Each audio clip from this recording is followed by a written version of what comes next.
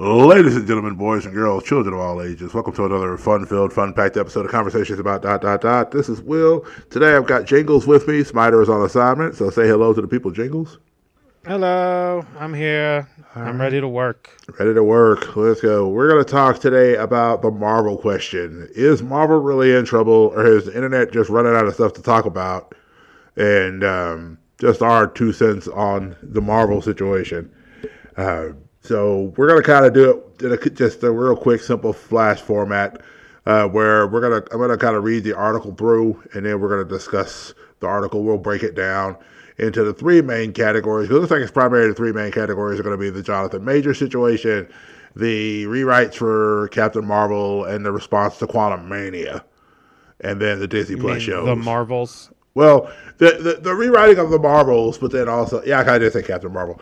So the Marvels, but then also the disappointment with Quantum Mania and kind of how that's affecting a lot of the things going forward. So here's the article from Variety. It is written by Tatiana Siegel. This was written just even like a week or 2 ago, I believe. And so we got this past September, a group of Marvel creatives, including studio chief Kevin Feige, assembled in Palm Springs for the studio's annual retreat. Many years, the vibe would have been confident, even cocky, given how the premier superhero brand owned by Disney since 2009 has remade the entertainment business in its image. But this occasion was angst-ridden. Everybody at Marvel was reeling from the series of disappointments on screen, a legal scandal involving one of its bigger stars, and questions about the viability of the studio's ambitious strategy to extend the brand beyond movies into streaming. The most pressing issue to be discussed at the retreat was what to do about Jonathan Majors, the actor who had been poised to carry the next phase of the Marvel Cinematic Universe, but instead is heading to a high-profile trial in New York later this year on domestic violence charges. The actor insists he is the victim, but the damage to his reputation and the chance he could lose the case was forced Marvel to reconsider its plans to center the next phase of its interlocking slate of sequels, spin-offs, and series around Major's villainous character, Kang the Conqueror.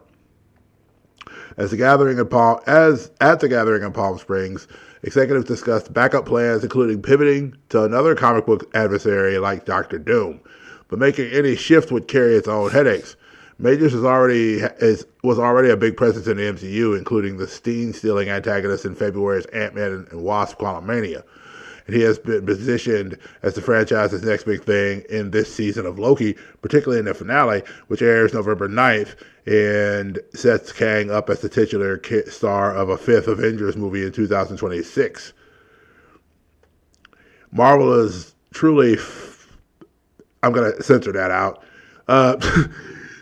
Marvel is truly effed with the whole Kang angle, says one of the top deal makers who has seen the final Loki episode. They haven't had an opportunity to rewrite until very recently because of the WGA strike. But I don't see a path to how they move forward with him. Beyond the bad press for Majors, the brain trust at Marvel is also grappling with the November release of The Marvels, a sequel to the 2019 blockbuster Captain Marvel that has been plagued with lengthy reshoots and now appears to likely be to underwhelm at the box office. This is all an unprecedented turn of fortune for a company that has nearly enjoyed uninterrupted string of hits ever since it started independently producing its movies in 2008's Iron Man.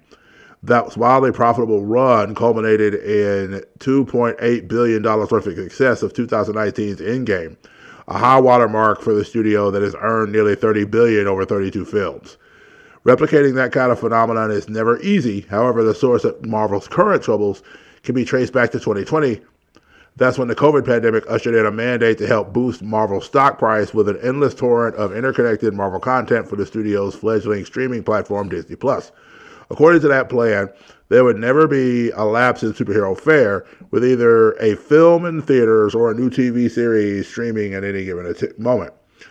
But the ensuing tsunami of spandex proved to be too much of a good thing, and the demands of churning out so much programming taxed the Marvel apparatus. Moreover, the need to tease an interwoven storyline over so many desperate shows, movies, and platforms created a muddled narrative that baffled the viewers. The Marvel machine was pumping out a lot of content. Did it get to the point where it was just too much? And are they burning people out on superheroes? It's possible, says Wall Street analyst Eric Handler, who covers Disney. The more you do, the tougher it is to maintain quality. They tried experimenting with breaking into some new characters like Shang-Chi and the Eternals with mixed results. With budgets as big as these, you need home runs. The Marvels, which opens in theaters on November 10th, will struggle to get the ball past the infield, at least by Marvel's outsized standards. The movie, which cost $250 million and sees Brie Larson reprising her role as Captain Marvel, is tracking to open at $75 million to $80 million, far below the $185 million Doctor Strange and the Multiverse of Madness took in domestically on its debut weekend last year. Directed by Nia DaCosta, The Marvels unites Larson's heroines with two superpower allies, Tiana Paris' Monica Rambeau, introduced in the 2021 Disney Plus series WandaVision, and Iman Vellani's Kamala Khan, first seen in the 2022 series Ms. Marvel. But instead of seamlessly building on the success of Captain Marvel, this movie resulted in 4 weeks of reshoots to bring a cohesiveness to the tangled storyline. Then eyebrows were raised again when DaCosta began working on another film while The Marvels was still in post-production.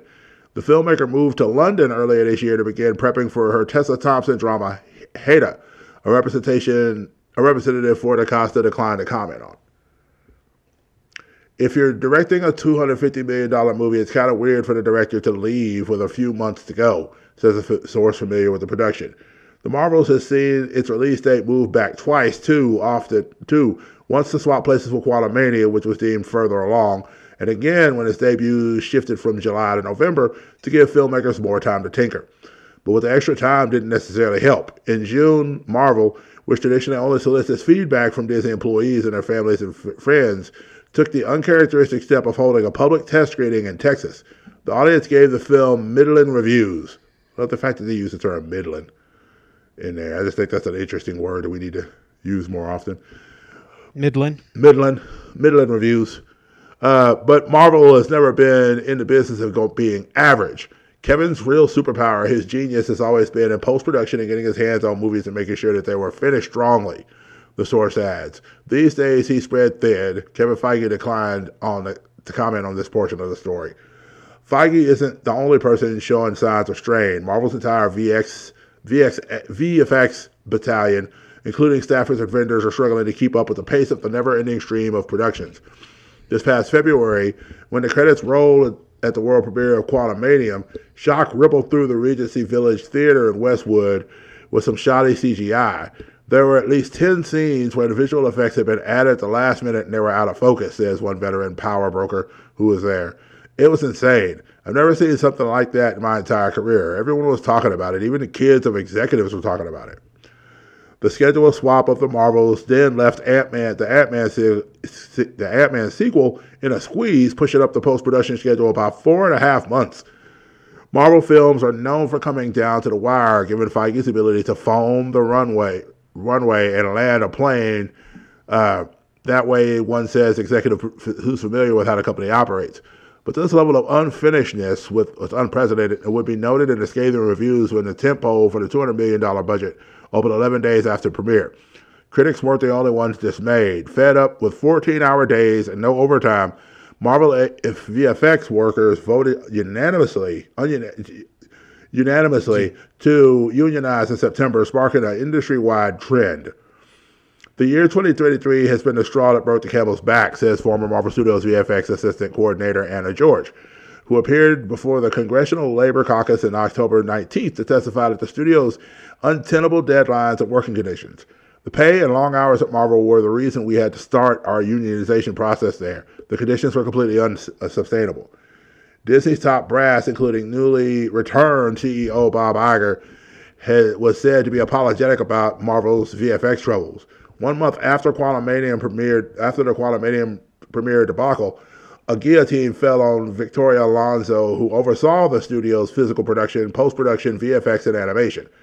While the reason cited for her abrupt firing was her unauthorized role in the executive producer of the Oscar-nominated film Argentina, 1985, insiders say Disney was incensed that the quality control on its Marvel productions were plummeting, particularly in an ever-expanding TV front.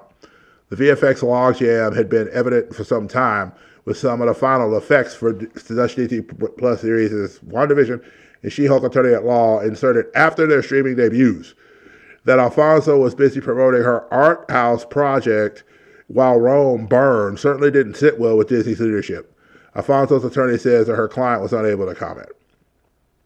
But for some internal sources suggest Alonso was a scapegoat and to point to the She-Hulk VFX issues was a symptom of a much deeper rot, namely a lack of oversight on script development. In the original arc of She-Hulk, a flashback of star Tatiana Maslany's transformation into her character didn't take place until episode 8, the penultimate episode.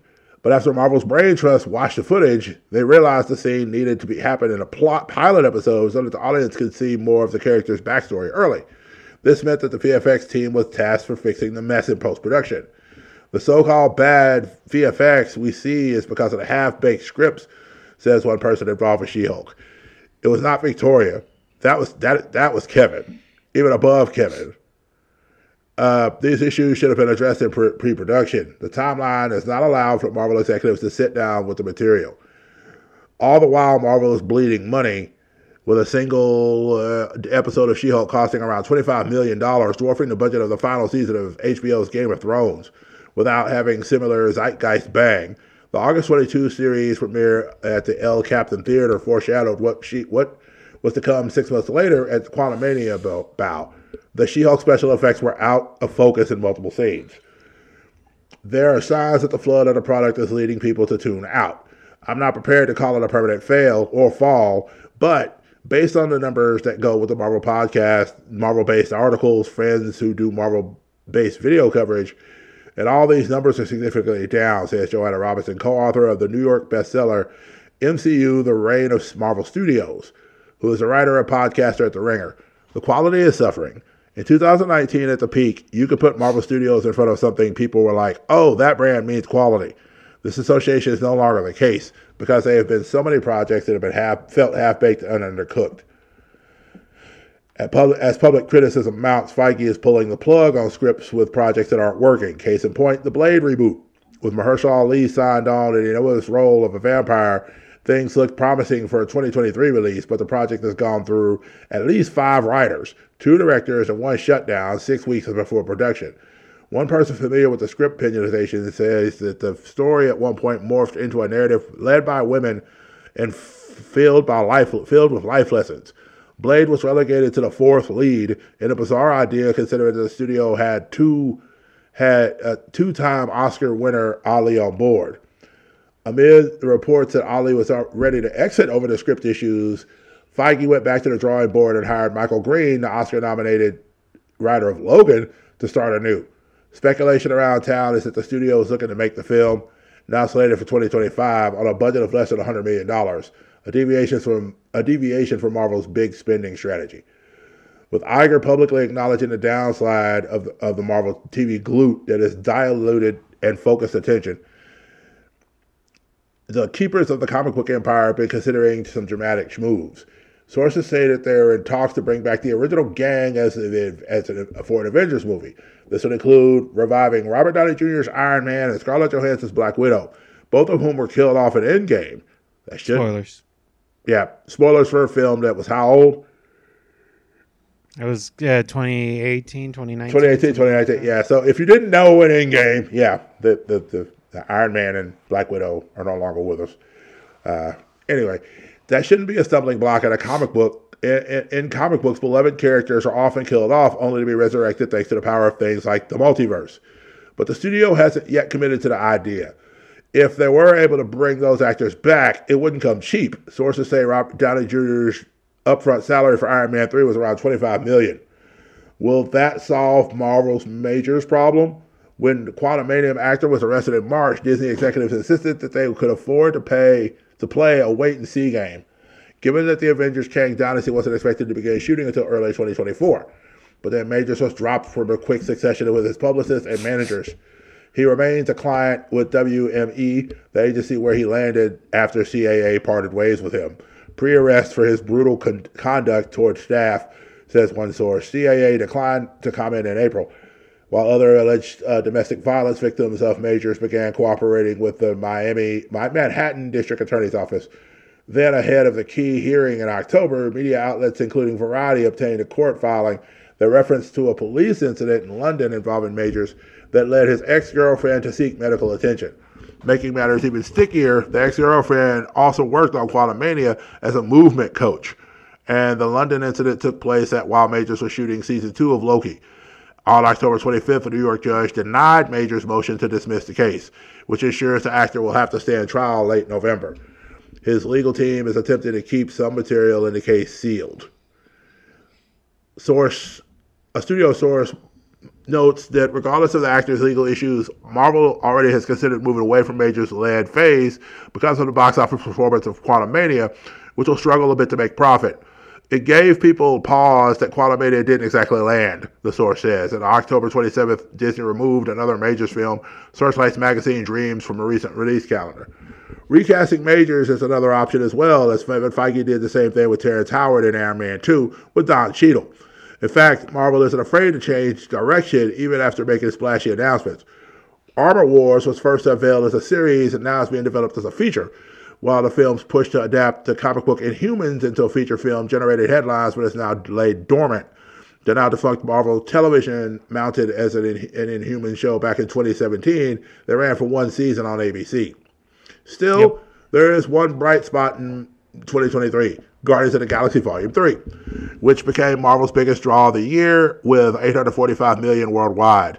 The fact that this was directed by James Gunn, the guy who is now running DC, rival company Studios DC, was lost on no one.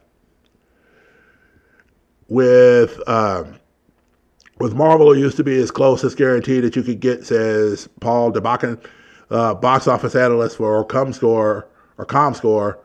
So going all in after the budgets make sense, Guardians 3 was such a overlooked of how successful it was, but it had James Gunn and Chris Pratt, and I think the star power to become more important than there was with Quantumania, with around $47 million. Anything under $476 million. 476. I thought I said 476 million. You said 47 million. Oh, sorry. Yeah, 476 million. Anything under $500 million is viewed as a disappointment. And these overreaching expectations are a result of so much success over the years. The key to reinvigorating Marvel may lie in the superhero arsenal that Disney acquired during the 2019 purchase of the 21st Century Fox. The deal brought certain blue-chip heroes such as the X-Men and Fantastic Four back under the studio's control. Already fans are geeking out at next year's Deadpool 3, which reunites Ryan Reynolds' Merc with a Mouth with Hugh Jackman's Wolverine, and the reboot of Fantastic Four slated for 2025. As a bonus, the Fox editions give Feige an opportunity to reimagine the X-Men franchise, the very property he cut his teeth on as a young executive for Florian Schuller's Donner's production company. Now that the WGA strike is in the rearview mirror, Marvel has stated that talking with the writers of bringing the X-Men into MCU fold. While Feige recalibrates, the rest of the industry is anxiously hoping that Marvel's best days are not behind it. Writing the Marvel obituary would be ill-advised, says Jason Squire, professor emeritus of USC School of Cinematic Arts and host of the Movie Business Podcast. Kevin Feige is the Babe Ruth of movie executives, and Marvel has the most profitable track record in movie history, no question. So, I think the first thing I want to do is I want to kind of get your thoughts on the Jonathan Majors stuff, because I feel like that's going to be the first thing we really want to talk about. Okay. Well, the whole situation's definitely, like, kind of sucks. It's kind of weird.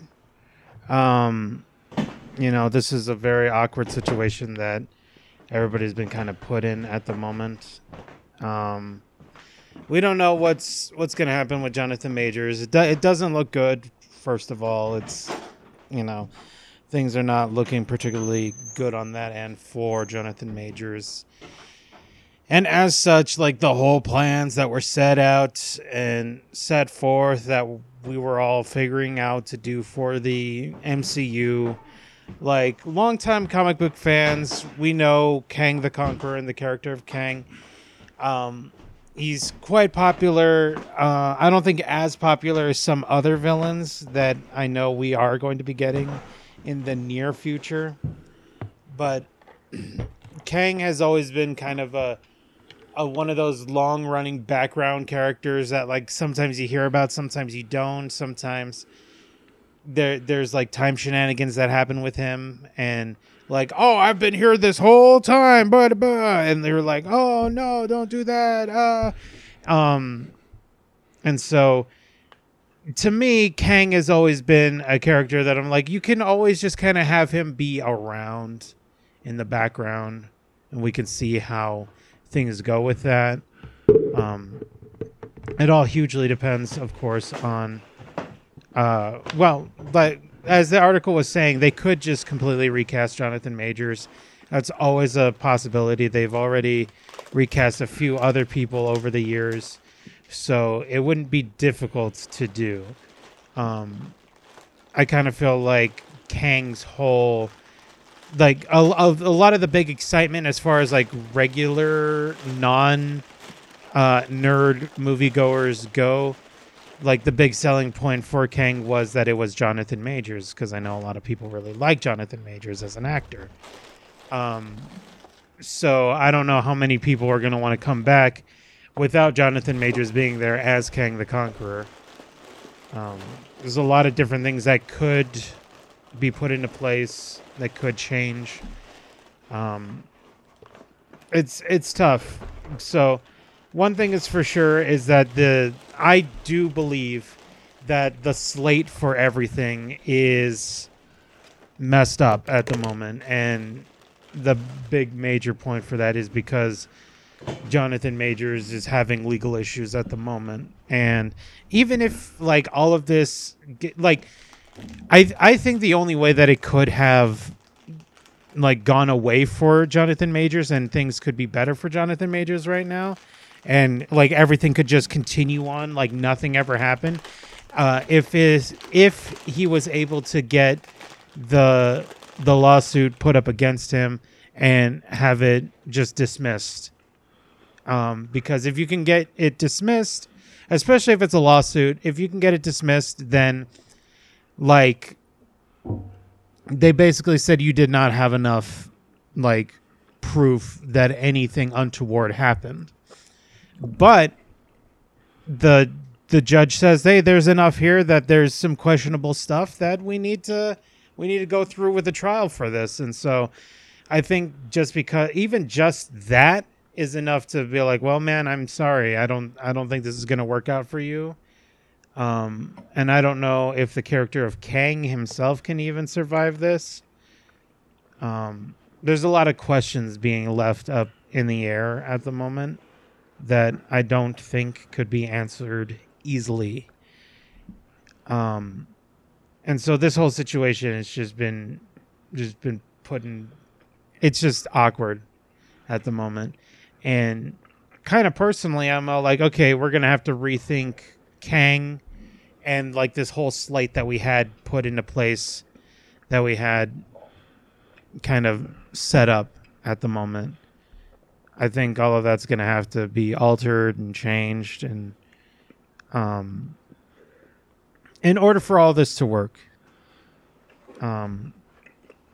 That's kind of my broad strokes feelings on the Jonathan Majors situation. Well, and here's something too. I think Disney is being really careful because of the fact that when the whole Johnny Depp thing happened, you know, a lot of people were just like, well, you know, Johnny Depp did it. You know, they proved in England that he was an abuser, and they stated that he was a spiritual abuser. And then when the case came back to the U.S., like by the time before it even started in the U.S., because then he sued Amber Heard for defamation. I mean, Disney got rid of him quick. Boy, they got rid of him as fast as they could off of Pirates. And then Warner got rid of him for Fantastic Beasts and all this other stuff. And then it's like the next thing you know, the trial ended and he was proven innocent of all that.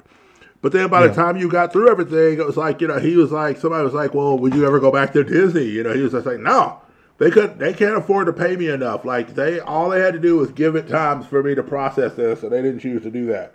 So no. No, he said that he's given a reason for him to ever come back to Disney. Oh, he did give a reason to come back? Yep. It was very recent. Oh, okay. What was the reason? He said that they need to publicly apologize for what they did and what they've said about him. Okay, and that's fair. That's fair. I mean, that's very fair. He said if they do that, then he'll come back for Pirates 6. It's kind of the same thing that happened if you think about it with Justin Roiland with Rick and Morty. Mm-hmm. All the sexual allegations, the sexual assault allegations came through, and Cartoon Network was like, we're getting rid of him. We're going to have to hire somebody else to bring and voice all these characters. And Hulu and all this other stuff. And his own game company. Right. And then they say, no, he was found innocent. And nothing's happened. Nobody's gone back and been like, maybe we should have done that a little bit differently or anything. Like, oh, it's just straight up, nope. Yep. This is what we're doing. And it was like, wow. It's crazy how that works. But, because, it's like, that's the hard part, too, man. Because, like, and I understand Marvel said they were doing a wait-and-see approach with that, and I'm glad they're doing that this time.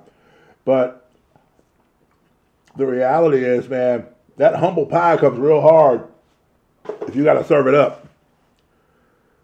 You know what I mean? Right. And they still haven't served any humble pie. No, not at all. It doesn't matter to them, really. If you're the guy who has to serve it up, that's the question. And you're right. They haven't served it to anybody. Neither has Hulu, neither has anybody, really, as far as that goes. They'd rather just recast and move on. Which I guess that's a fine option if you think about it. They've got the recasting done with Pirates. If they decide to go on with Pirates, I know they were talking about at one point doing a female-led Pirates with Margot Robbie, I think, is the primary person.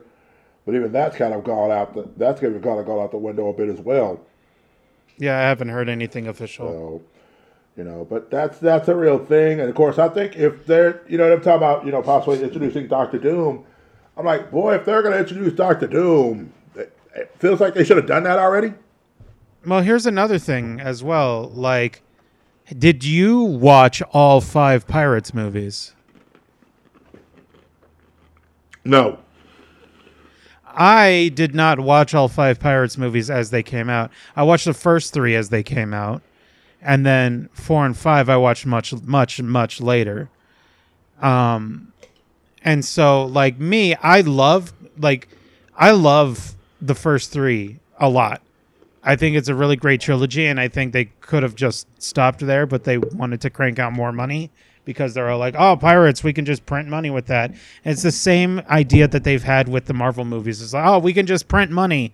Like, people will come to watch it. It doesn't matter. But now it's proving that people want good quality products to come and watch. They don't just want the name brand recognition. As they were saying, like, 2019 was their like, Endgame was the last movie there where they could guarantee people to come in. That's not entirely true. Spider-Man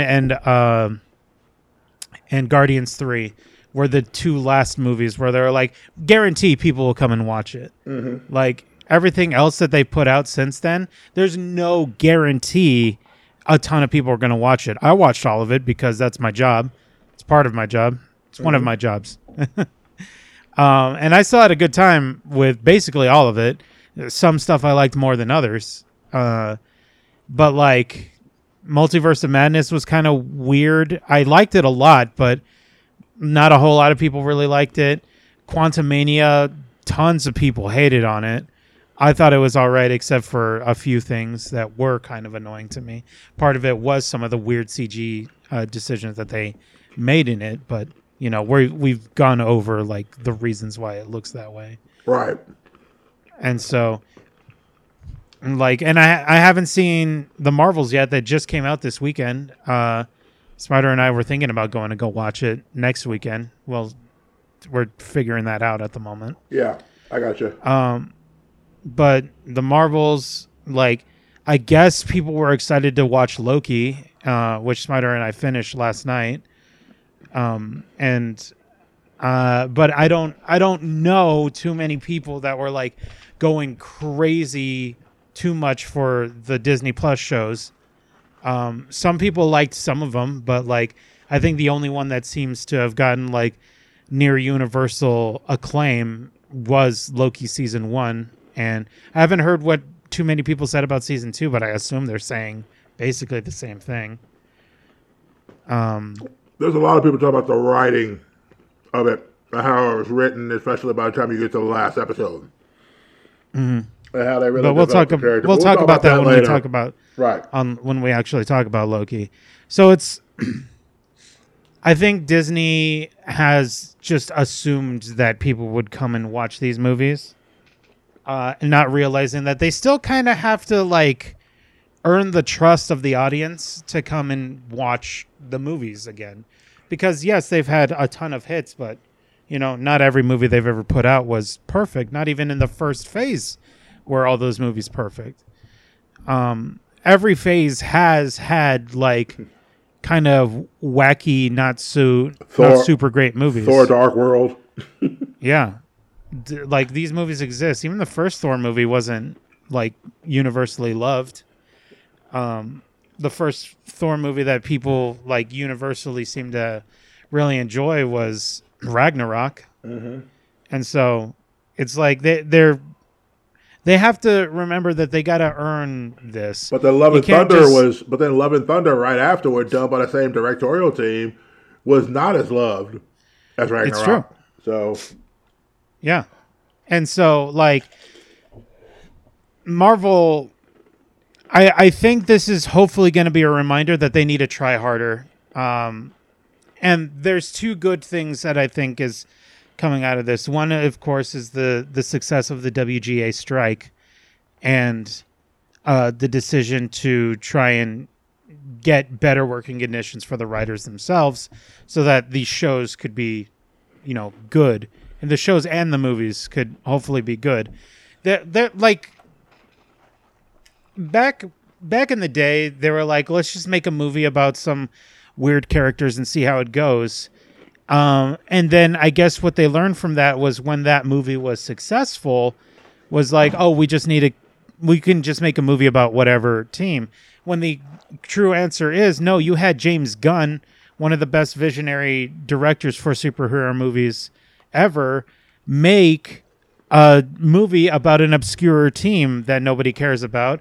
And he did an amazing job. And so now people care about those characters. And those movies ended up being very good.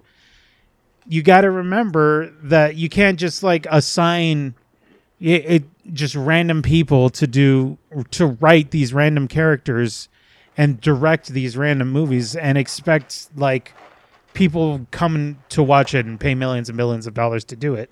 They might have done it back in the day, like pre-2019, like anywhere between I'm going to say like 2017 to 2019. Like I'm pretty sure everybody was watching all of those movies that came out then. But we're now at a point where we're demanding higher quality stuff again.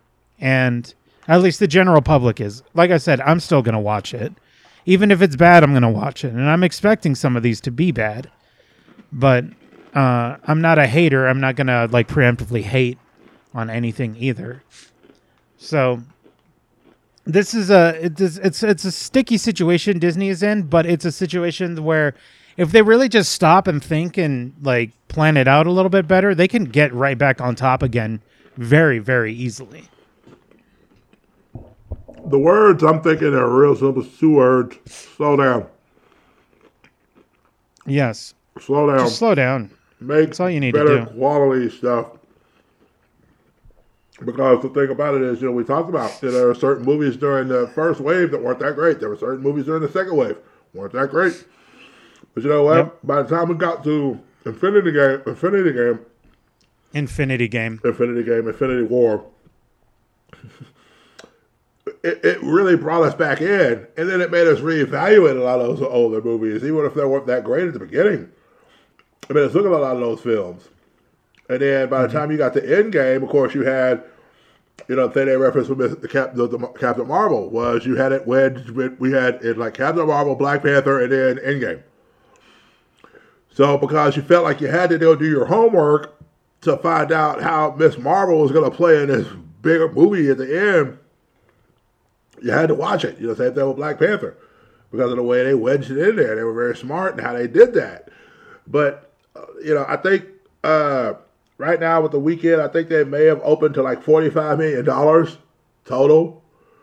If that's the most accurate number because they opened a day early. They opened Thursday. They were from Thursday to Sunday. And if they only made $45 million, that's bad.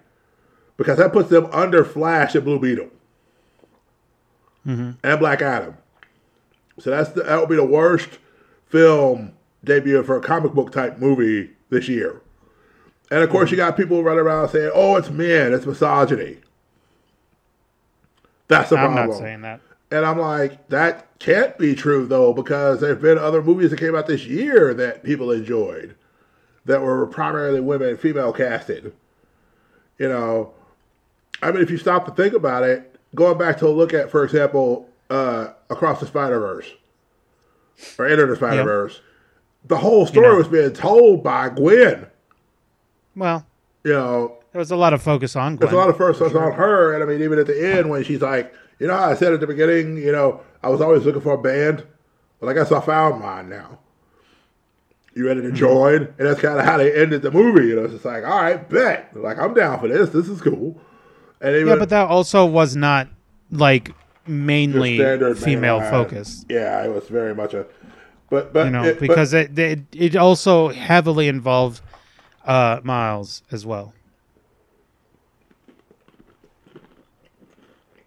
And he was very much a character, and I'm just saying, as far as the way they pivoted, they told the story, I thought it was very unique. Yeah, but it's not like the 3 female leads like we're getting in the Marvels. True. It's very different. But I just, you know, my thing, like I said, I want the Marvels to succeed primarily because Iman Vellani and Tiana Paris, I feel like they deserve that opportunity. You've said that every time that we brought this up. Yes. I don't think it's going to happen. Especially with the numbers that we're getting right now. I don't see it happening. I don't see it happening either, but my thing is you can't go out there. And of course, you know, a lot of people say, well, if you look at the fact that the writer's strike was over, but the actor's strike was still going, so you didn't have the opportunity for the actors and actresses to really go out there and promote the movie because they were still under an actor strike during that time, and they would have been normally been promoting the film. You know, and I'm like, that's true. But there again, there was a time where that wouldn't have mattered as much with Marvel. Perhaps. You know, don't forget that Captain Marvel also didn't do super duper well either. And so, like, you can bring up like, oh, they couldn't promote the movie. I don't see that doing much of a difference, even if they could have gone around promoting the movie. Because one, I don't really even like it when actors have to go around and, you know, do hot ones and just be like, you gotta come watch my movie. It's coming out now. Come watch my movie. I'm just like, I'm gonna watch it anyway, whether or not you guys come out and promote it. The thing that gets my attention is trailers, and the trailers were not getting me that hyped for this movie anyway. I thought it was funny. Somebody brought up the point. They said, because, you know, of course, the main bad guy is played by Tom Hiddleston's wife. And they said this is the first time in a Marvel movie set that you've had a power couple in Marvel come out, you know, with Loki season 2 ending the same week that the Marvels was coming out. And kind of these two big things happening at the same time. And I'm going, I didn't even realize that Tom Hiddleston's wife acted. No, I have no idea who until I saw this post.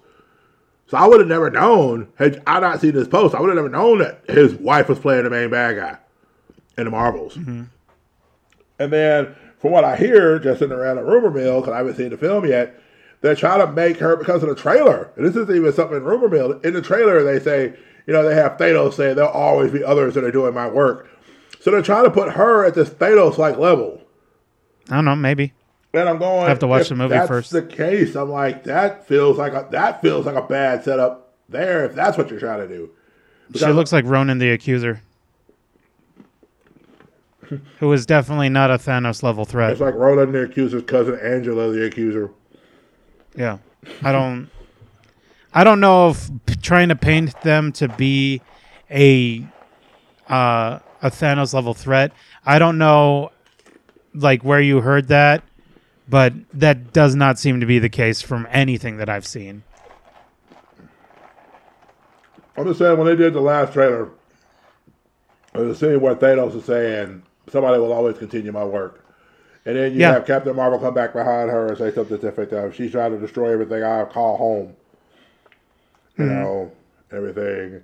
And so there's this idea that doesn't make somebody a Thanos level threat. It just means they're trying to do the same thing. But anyway. Yeah. It's a confusing situation. I'm going to go watch the Marvels eventually. Don't know when, but I will. And yeah, Marvel and Disney are in this interesting situation. To anybody that says, "Oh, it's over for Disney and Marvel, like they suck now. Nobody's going to go watch their movies." That's factually untrue. Tons of people are still going to go watch those movies. They're still going to make some money. They're not going to make as much money as they used to unless they start cranking out quality products like they used to. However they do that, I don't know. They need better writers, better directors, better focuses for these films, better people to just get everything set up so that everything works out well, you know, which is easier said than done, apparently. Right. I know there was an article that came out after the Variety article came out, and they were talking about how one of the things they were wanting to do was work towards having, for example, for the Disney Plus shows, instead of doing it as an event style thing, which most of the Disney shows have been, more like events instead of a season. So what they want to do is when they bring in writers, they want to bring in writers that write for seasons of a show now instead of for events. So that way you can have cohesive storytelling that's going to go through however long they want it to go in a certain thing. But also, I don't know that I want to see necessarily like a She-Hulk season 2. You know, I don't know that I need to see, you know, a whole lot of stuff. I know they had to do a whole bunch of reworking for the Daredevil stuff. And then Echo, we're getting Echo in January, I think now, and Echo is going to be dropped. All the episodes of Echo are going to be dropped the same day. Mm-hmm. And it's like, you didn't do that with any other series. Yeah. Well, nobody cares about Echo.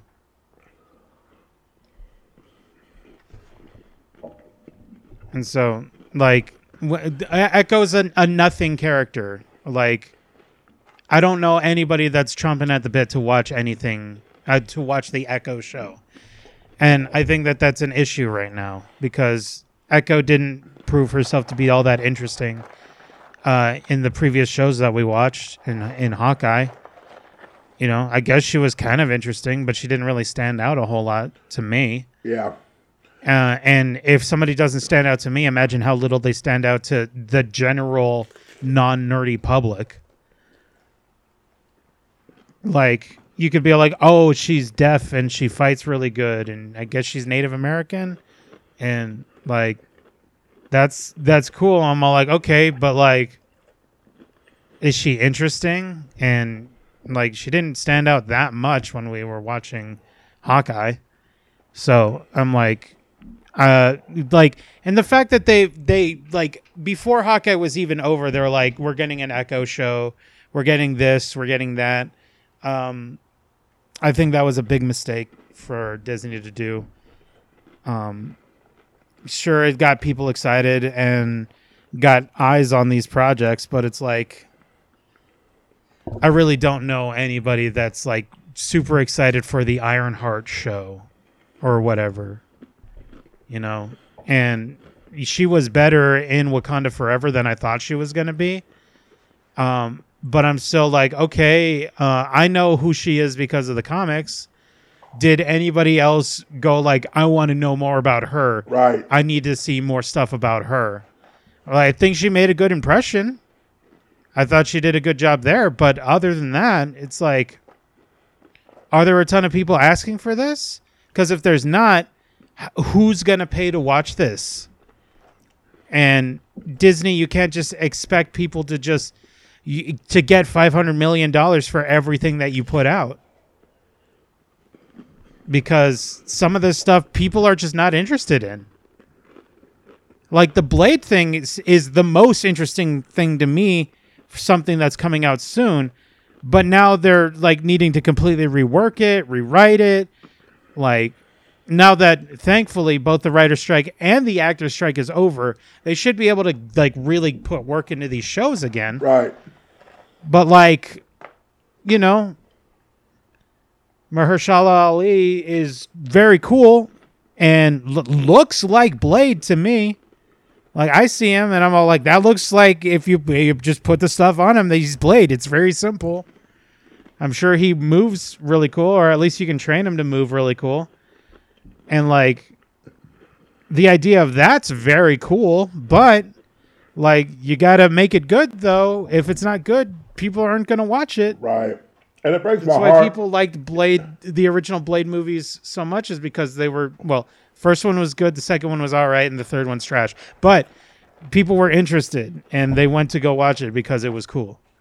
The third one, Wesley got mad at everybody, and pretty much that was he wore that on his sleeve. Yeah, that's one of the few things that made it bad. You know, I mean, besides the fact that the whole Night Stalker thing was not well thought out at all, and so many other things. Yeah, it was a bunch of really bad decisions. But that went into that. the reason I say Echo kind of breaks my heart is because I remember reading the Daredevil run. You know, Kevin Smith read the first run of Daredevil where, you know, he's going up against Mysterio at one point and Kingpin, all this crazy stuff's happening. Black Widow shows up and he almost kills a baby because he thinks he's convinced the baby is Satan. And just all this crazy stuff in this first arc. And then they did the Echo arc with David Mack. And first of all, the David Mack arc was just gorgeous. But then it was the fact that they made you care about Maya before you understood she was a cold-blooded killer. And she can mimic anything. So like in one scene in the comic, she's watching like a Bruce Lee movie. And she's literally taking a mannequin and she's sitting there setting it up and she's doing the same kicks and stuff that Bruce Lee is doing. And all that stuff. And then, like, in the comic, like, they dated for a while. Her and Matt dated. And it was the idea that, you know, he knew she was blind. He knew she couldn't hear. She knew he couldn't see. So it's kind of that whole idea. And then when they started fighting each other, he's sitting there going, wait a minute. That's the same smell I smelled from her when I kissed her. Is this the same person? Like, he even started darting himself. Like he's like, there's no way all this malice and all this anger is coming from the same person I was just with 20 minutes ago. Until you realize that's exactly who it was. Because she was told that Daredevil killed her dad. So the way they rewrote it in Hawkeye was kind of like, well, Hawkeye killed your father. Type thing. And I'm like, why would Hawkeye have anything to do with that? And so in a series where you really didn't know what was going on until you got into the series. I mean, Hawkeye's killed a lot of people. Hawkeye has killed a lot of people. And I mean, you could set that up that way, but it just, especially if you're going to come back and do an Echo series where Daredevil's in it, Daredevil's in the trailer, and apparently he's going to show up and they're going to set up Born Again, which that got to push back, so that's not going to come out till 2025. So it's like all these projects that they're doing, it's like, how are you going to load up for these projects that are a year out? That's another thing you got to deal with when you come to this now, because we're only going to be doing a couple of projects a year, a couple of movies, and a couple of TV shows a year. Man, you better make them suckers bangers. I mean, ideally. Or, hear me out, focus on other projects more. But, you know, that's just me. Because, like I said, I'm not chopping at the bit for anything Echo. She could show up and stuff, but, like, I think she's got to try and prove herself a little bit more than what she did in Hawkeye. Now, if there is anybody listening that's like really into Echo, I'd love to hear about it, and please leave a comment and say so. Yeah. Like I said, the comic book Echo I love, and as a matter of fact, I think we talked about it during Hawkeye that in the comic books, Hawkeye, in the comic books, Echo was the first person to assume the identity of the Ronin character. Excuse me. She was the first person to assume the identity of the Ronin character in the comics. And so I was just like, dude, it would have been cooler, I think, especially since that's the way they did in the comics, if they could have had her be the Ronin, and maybe her as the Ronin, she's trying to figure out the truth, so that by the end of Hawkeye, when you realize that she now knows that Kingpin did it, it's because she found out herself, not, you know, the whole, I'm struggling to believe whether this dude that I was told killed my father by the man I trusted is telling me the truth. Yeah. You know? I mean, possibly, but, you know, as a comic reader, you would figure something like that would be good. But we also have to consider, like, what would the general public want. These are not just as well. written for the person that had read all that stuff with Echo in it early on. Yeah. This is written for people who have never touched a comic book, and you don't know that they ever will. Yeah. There's no guarantee. And so that is the thing. So it talked about a lot about the Quantumania thing. Now, of course, we kind of talked about Quantumania without talking about Quantumania, because we talked about the whole fact that how it was done and the CG and stuff with everything. Mm-hmm. You mentioned focusing on other projects. Yeah. When you say focusing on other projects, do you mean in addition to them taking down to maybe 1 or 2 projects a year, really sitting down and really wiring out how those projects are going to work? Yeah. Okay.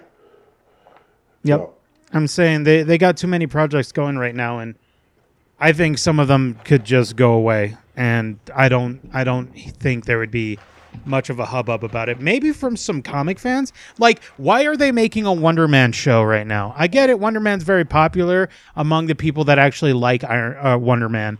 But I know a lot of people don't really care about Wonder Man. Even longtime comic fans do not care that much about Wonder Man. Now, if they make something cool with Wonder Man, then I could see more people getting interested. If the general public did not care about Guardians of the Galaxy until those movies came out, and James Gunn made them great. And like you gotta think about this more from a movie making standpoint more than a comic book fan standpoint, because what's good for comic books is not always going to be good for movies, and vice versa. Mm-hmm. And there's a big reason why the MCU is different from the comics. One, because it is its own separate timeline entity, multiverse, its own universe. It's separate. But 2, it's because some things are better for TV than in comics, and you got to change it. right. And so, like, Wonder Man, Echo, Ironheart, like, maybe they could get a show if they became more popular. I think it made sense for them to make a Hawkeye show, because Hawkeye had been in like 4 movies before he got his own show, and his show was pretty good. I liked it a lot. It just went through a major thing of losing one of the closest things, a family he had, in the form of losing Nat. Yeah, He went through a lot. And so, like, this little tiny bit that we've had of Echo and Ironheart and some other characters, like, I don't think there's enough there to build a whole show off of. I think you could in the future, but you'd have to make sure that people are going to want to watch it. Right now, I don't see anybody watching those shows. People wanted to watch Loki because they really, really liked Loki from all the movies he was in, and they wanted to see, and then they made something very cool and interesting with Loki. Mm-hmm. And the storytelling was really awesome, too. Yeah. And the Hawkeye show I thought was really good. WandaVision I thought was very good.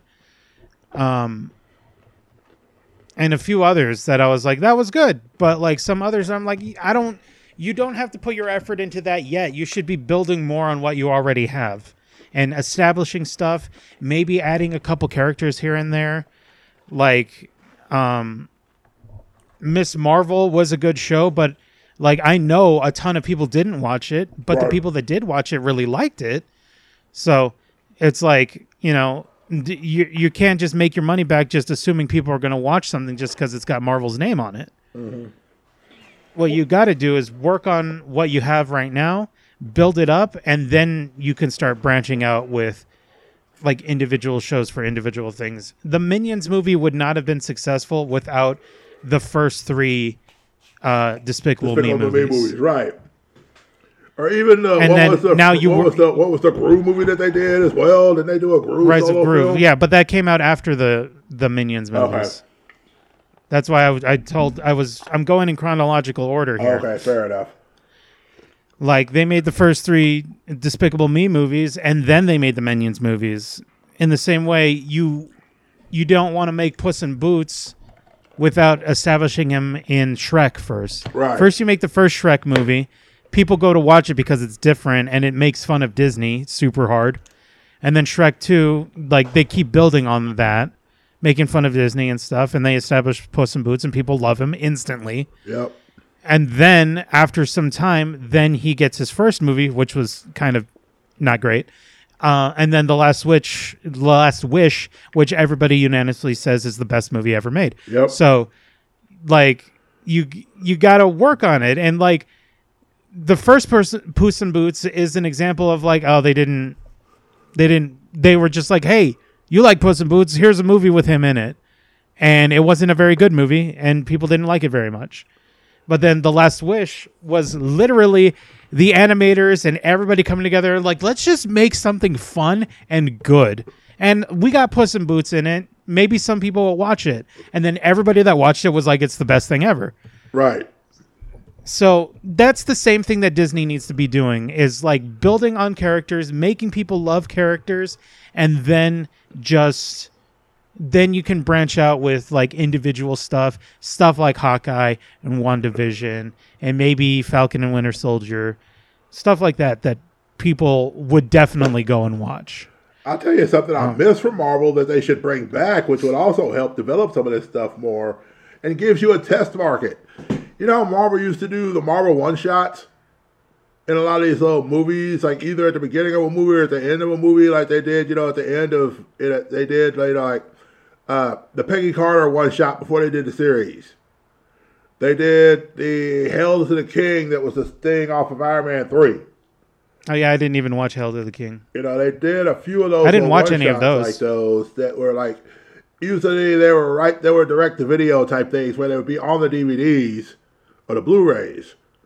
And then, because they were like, the original goal was to show them before movies, as little things like back in the day when you used to have little shorts of stuff that could eventually be developed into other things, and you do those shorts and you see where your people are into. Like, for example, if they did a short of Echo where you see her in her full comic accurate outfit with the handprint tattooed white over the, not necessarily that, not that I don't know that would work.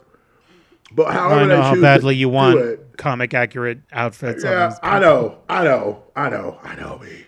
But all I'm saying is, let's do a short or like she's stopping a criminal or something, and then all of a sudden maybe Elektra shows up, and like her and Elektra have a short little fight, and then like they kind of walk off respecting each other or something like that, and call it Ladies' Night or something.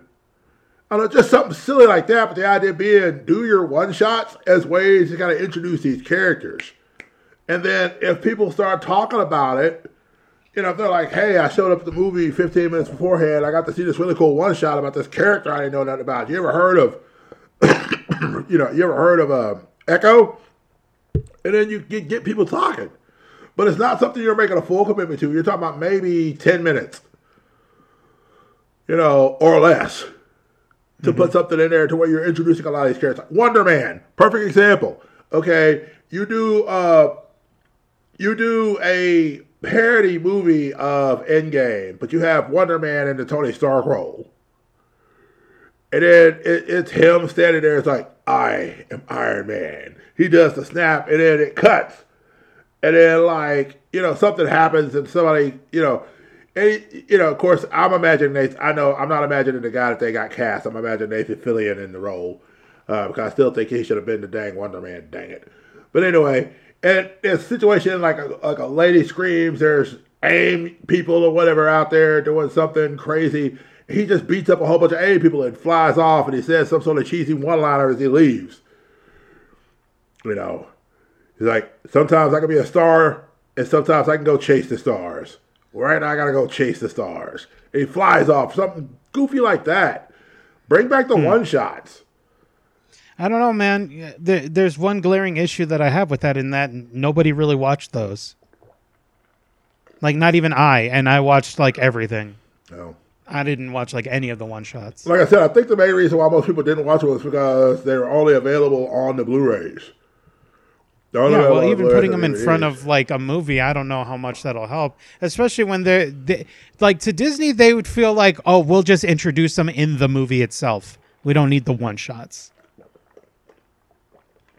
But it's Disney's gonna make their own decisions about everything. So like, what does it even really matter? No, but I can have ideas. No, you can have ideas. I'm just letting you know that. I mean. You can let that energy out into the ocean if you want. It's like peeing into the ocean. Eventually, it's going to dissipate. Maybe somebody nearby will feel it and be like, "Oh, ew, it's warm over here." That's a great T-shirt right there. It's like pitching in the ocean. Yep. You put it out there, but eventually it's just going to dissipate. Yep.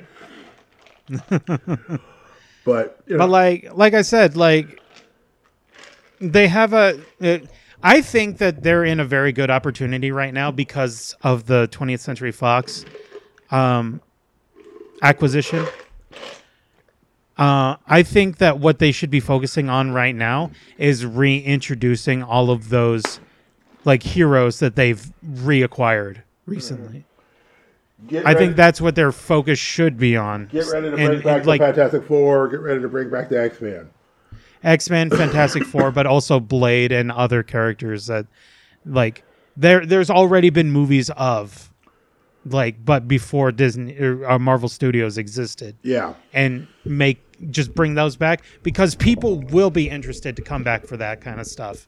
That's one thing that they can do. And two, they need to start making higher quality products again so that more and more people will be like, oh, this was a really good movie. I really enjoyed it. And at this point, you're always going to get your haters. You're always going to get all the people that are like, oh, Disney loses money, Marvel panics and stuff like that. And there's always going to be people that say that, and they're going to, get money for it because people want to click and watch that. Yeah. But you can continue making good movies and the general public will come back and you're going to get way more people watching your movies again. And you're going to get successes like you had with Infinity War and Endgame and many of the other movies, Civil War, stuff like that. And I think the other thing you got to do too, if you're Kevin Feige, if you say we don't have to watch the Disney Plus shows to understand what's happening in the movies, you need to stick to that. Because that's the thing, too, I'm noticing with a lot of these projects. It's like you have to have at least watched, Loki now. You've had to have at least watched Quantumania. You've had to have at least watched WandaVision, especially if Wanda ends up Quantumania is a movie. Yeah. So it's not a Disney Plus show. Well, true. But I'm saying, because, well, yeah, I see what you're saying. But, different Disney Plus shows. If you're going to say you don't have to watch them in order to understand what's going on in these movies, you need to make sure you keep to that logic. Because I know a bunch of people, when people were in the theater watching Quantumania, they were like, well, wait, who the heck is, who's Kang? I don't even know who Kang is. Where's they introduced Kang in that show. Because they didn't introduce Kang in Loki. Yeah. Friendly reminder, they introduced a variant. They introduced He Who Remains. Yeah. That's not Kang. Same guy, but they introduced Kang and they kept it self-contained in Quantumania. I'll argue that much at least. Yeah. I got you. All I'm saying is if you're gonna say you don't have to watch the Disney Plus shows to understand what's going on, then you need to make sure you stick to that. So when we see She-Hulk in an Avengers movie, you need to introduce She-Hulk as though we've never seen her before. With the exception of people who have. Right. So if Daredevil shows up, and Daredevil just need enough of an explanation, like we said in the previous episode that we recorded. Just give the audience a little something so that they're like, oh, okay, I understand. Yeah, and then if they want to go back and watch that other stuff, they'll get more context. This is my cousin Jen. Yeah. Oh, that's cool. what I said. Yeah. You can just say that's the Hulk's cousin, and that to me, for any like non-comic book fan. Like, to me, that should be more than enough. It's all like, that's the Hulk's cousin. Yeah. And you're like, oh, okay, I get it. She can also Hulk out. Yeah. I don't know how that happened. Maybe we'll watch. Can the whole family watch the show? Can the whole family Hulk out, or is it just those two? I don't know. Watch the show, find out. Exactly. And so, did you have any other points in the article that you wanted to kind of talk about, or do you feel like we kind of covered everything? Let me scroll through really quick. Scroll through there. I think I pretty much covered it. I think, like I said, the main issue here is like you gotta talk to the fans. I don't think you gotta talk to the fans, actually. You gotta slow down, refocus, focus on the characters that are guaranteed to make you money, and then build out from there after you've already built a rapport with other people. Yeah. Because like I said, nobody cared about Guardians of the Galaxy until James Gunn made that movie. Yeah. And then tons of people loved Guardians of the Galaxy. And that's why Guardians 3 was the most successful thing in this new phase, because people were very excited. People were Same invested. kind of goes with Spider-Man Yep. and No Way Home. You know, that is another thing that's like, yeah, people were invested and people were wanting to come and see because they're like, what if this and that? And then they go watch the movie and find out that almost all of it was confirmed, you know. Yeah, definitely. So, I mean, we got, Deadpool coming out this year for certain, because they're going back and doing they're going back and getting in the production chair to go back and do Deadpool. But I kind of wonder, let me look up something right quick, because I kind of wonder what Marvel projects have been shifted to now for the next set of films. So, because I'm kind of wondering what's going to be the big focus for 2024 even. Yeah, there's a lot of mix-ups happening because of the strikes that happened that are now over, and slowing things down and everything that happened with COVID. Like I said, I think it was a bad idea that they introduced all of those projects like in a line like that, because already there's been a ton of changes that have happened, and it was wrong for them to do that with Star Wars as well. I think Star Wars also should be like refocused and recontextualized, and have everybody just like focus up again and make better products again, and you'll get a happier group of people. Yeah, if you do that. Yeah, because now most of the projects are like to be determined. Cause like the second season of What If was supposed to be this year, and I don't even know if we're gonna get that. Still, Echo was supposed to be this year, and it's gone to 2024. Agatha Darkhold Diaries is supposed to be next year. Oh, it changed again? They changed the name again. Sheesh. Yeah, well, that's another thing. I'm like, Agatha was super good in WandaVision. I don't think she needs her own show yet. Yeah, like honestly, again, it was Agatha all along. Could have been a one shot. I mean, they pretty much explained her backstory in one episode of the show. I don't see why we need to explain it in the show itself. Yeah, that's what I'm saying. I don't understand why we need another show around Agatha going back to that time. Like, we're going to expand out the thing that they already told us. Yeah. Well, I mean, there could be more there. And or maybe, something happens and she gets bronc out of her, whenever Wanda goes through her sabbatical or whatever they've got her doing right now. Because they've still Wanda's dead. So maybe the spell broke and maybe Agatha wakes up and maybe the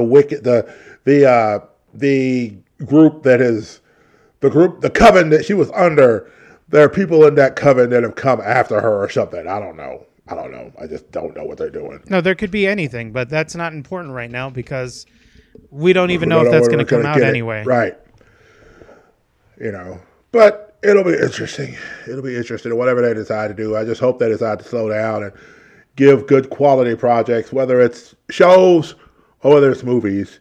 If you commit to 2 shows a year, because we've got enough stuff with Disney, we should be getting other Disney projects so where we don't have to feel like the Disney Plus should be just Marvel projects. Really. Yeah. That's, I think, that's a bigger problem, is that a lot of the stuff that came out for Disney Plus that was going to, quote, save Disney Plus was all this Marvel stuff. And I'm like, well, what about... Star Wars. And Star Wars. And it's like, what about, stuff like the X-Men, which, I mean, technically that's a Marvel thing too, but like the X-Men cartoon that was supposed to be rebooted this year, that I think is getting pushed back to 2024. They're working on it. And other things that Disney Plus itself should be doing. Like, where are those specials? Spider-Man freshman year. Yeah.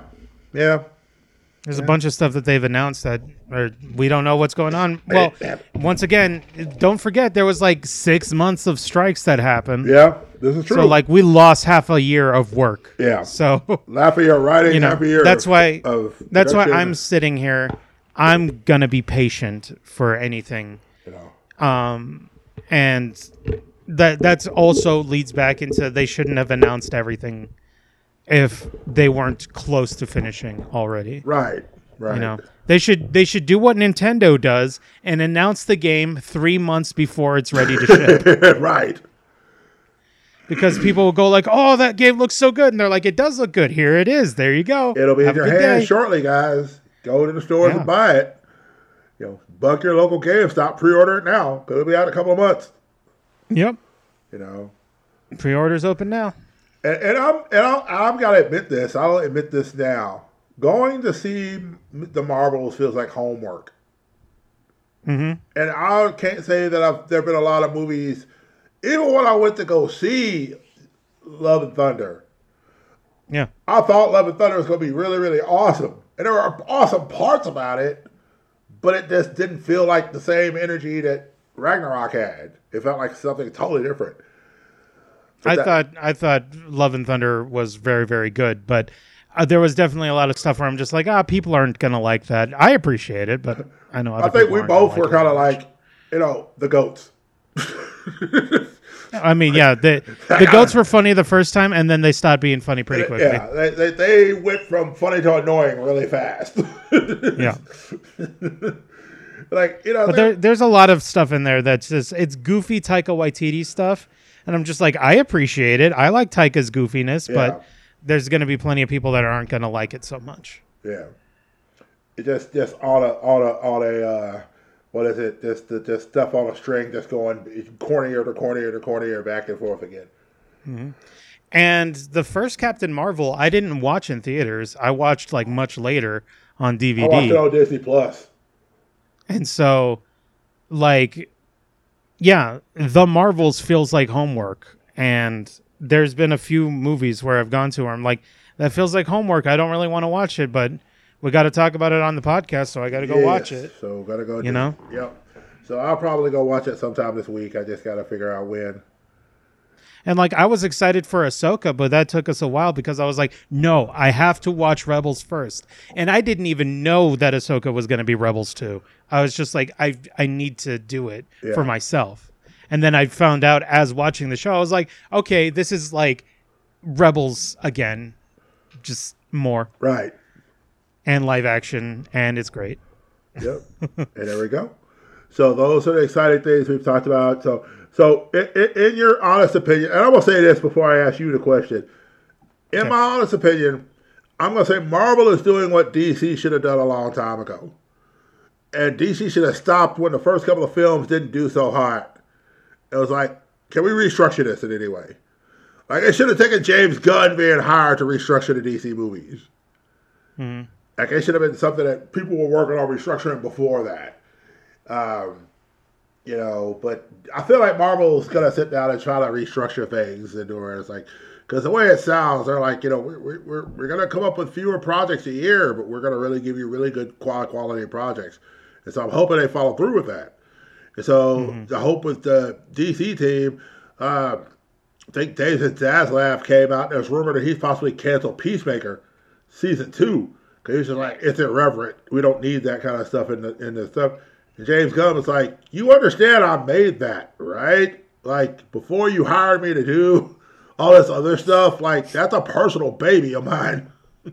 And so there's kind of a fight between David Zaslav and James Gunn. Has there been any reports of that? Because I would like to read it. Let me see what I can find there. And I may have to send it to you a little bit later, but let me see. But it's just interesting how that's going because, of course, it's the whole idea of how much are you going to really let these guys do the work? As opposed to just, you still have your ideas for how they should go. You're just going to use them as a way to do it. So that way, if it doesn't do well, you got scapegoats. But if it does well, then everybody says, well, it's our leadership that did it. That's how we changed it. It had nothing to do with James Gunn as much as we made the decisions and put them in charge. Mm-hmm. And that's how it worked out.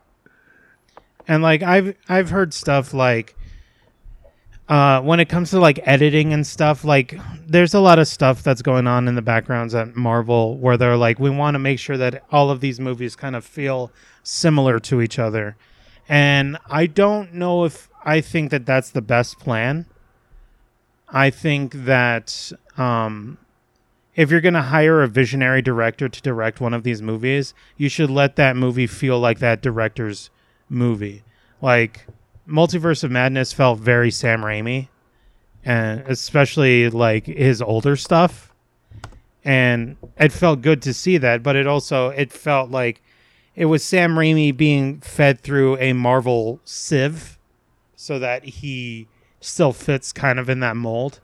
And I know that some other directors have kind of felt like that kind of pressure when making their movies for Disney.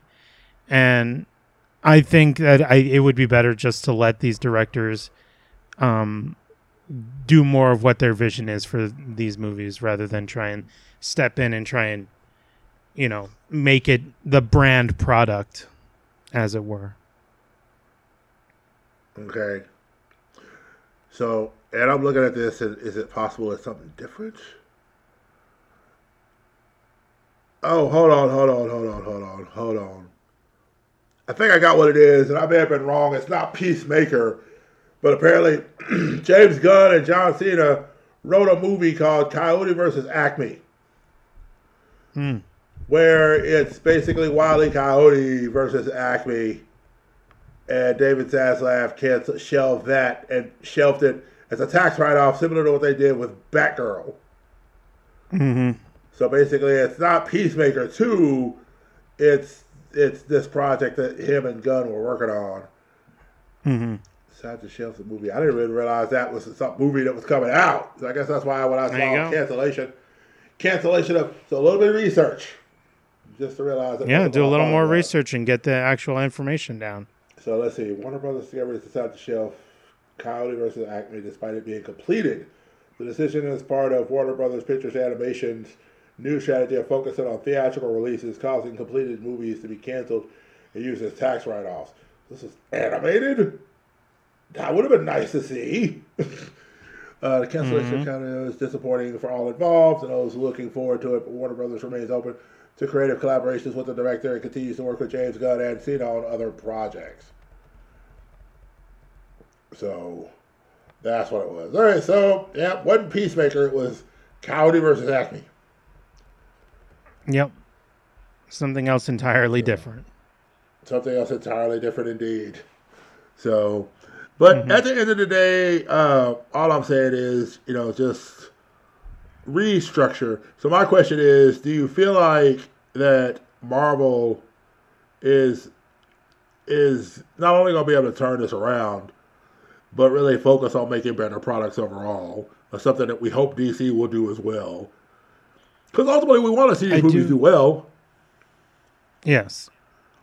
I do think that Disney is in a very good position to course correct and fix everything. The question is whether or not they're actually going to. Because Disney's still a business and their whole thing is making money. And my hope is that they just realize that if they make good stuff, they'll make money. And sometimes even then, like, making a good product doesn't necessarily require you to spend $1 billion on the product. Sometimes it works out, like with Avatar, but other times it won't. And like what it's looking like is going to happen with the Marvels. Yep. And, here's the thing. Just, if it's a good movie, it's a good movie. It'll stand the test of time. If it's a great movie, it'll stand the test of time even more. Or it'll be one of those movies that gets better later and becomes its own cult classic, in a lot of ways. Those don't make money though. Yeah. But don't blame it on other outside things. Either it's good or it isn't. Bottom line. Just cut to the chase on it. And go from there. And I mean, who knows? I mean, we may, rumor has it Brie Larson was talked about, whether or not she's going to be coming back. She didn't say she wasn't willing to come back. She just said she wasn't for sure. I remember in an interview during the D23 last year, they asked her about coming back as Captain Marvel after the second movie. She said, I don't know. Do people want that? Do people want to see that happen? I don't know. I'm not going to say that I won't, but I mean, if people don't want to see it, I don't know that I would entertain it. You know, and I mean, with the way this picture is, I mean, it's going to definitely seem as though people don't want to see it that way. So, I mean, we'll see. You know. And then, of course, I think Deadpool will be an interesting case because I think there's stuff that could be definitely brought in, and I mean, it could be just a whole lot of fun, you know, if for no other reason. I mean, just to see Hugh Jackman coming back as Wolverine and one more time when we didn't think that was going to happen. Yep. He had already talked about. I mean, Deadpool 3 definitely has the biggest opportunity to do well. Yeah. Financially. So. This is us talking about Marvel stuff, man. You know, it's Marvel in trouble. So the ultimate question I'm going to ask you to end this, do you think they're in trouble, really in trouble, or do you think the internet just ran out of stuff to talk about? 100% the internet has long since forgotten or ran out of stuff to talk about. I don't want to give the internet any credit here. There's been haters for a long time, and people will hate on a popular thing just because it's popular, and they're going to get a lot of views, and they're going to get a lot of money for doing it. Good for them.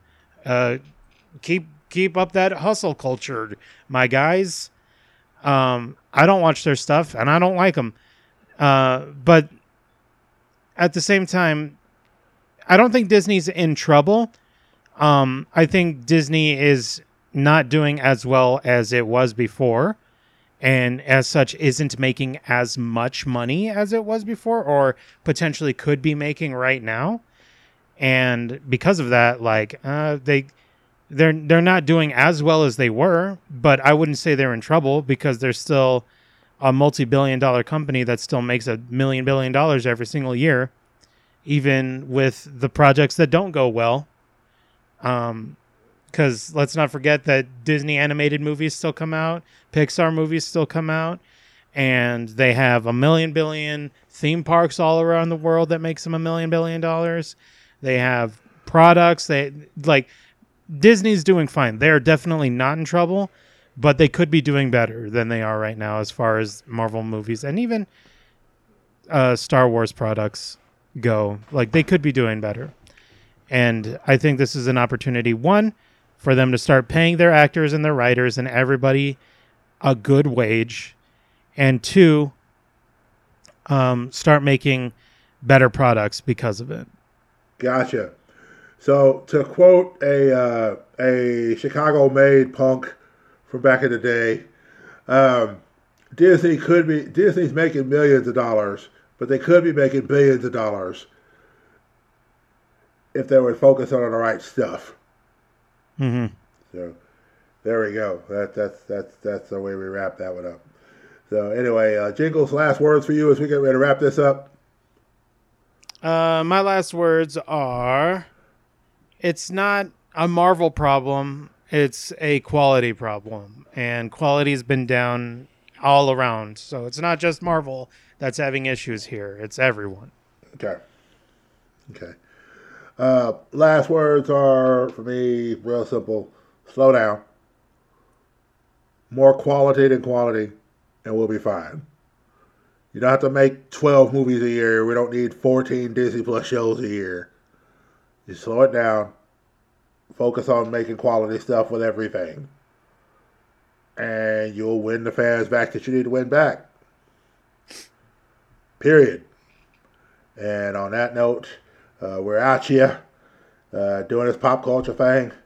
And we appreciate every one of you for listening. Thank you so much for rocking out with us here and having this conversation with us. And above all else, guys and girls, do me a favor. Be blessed with a blessing to somebody.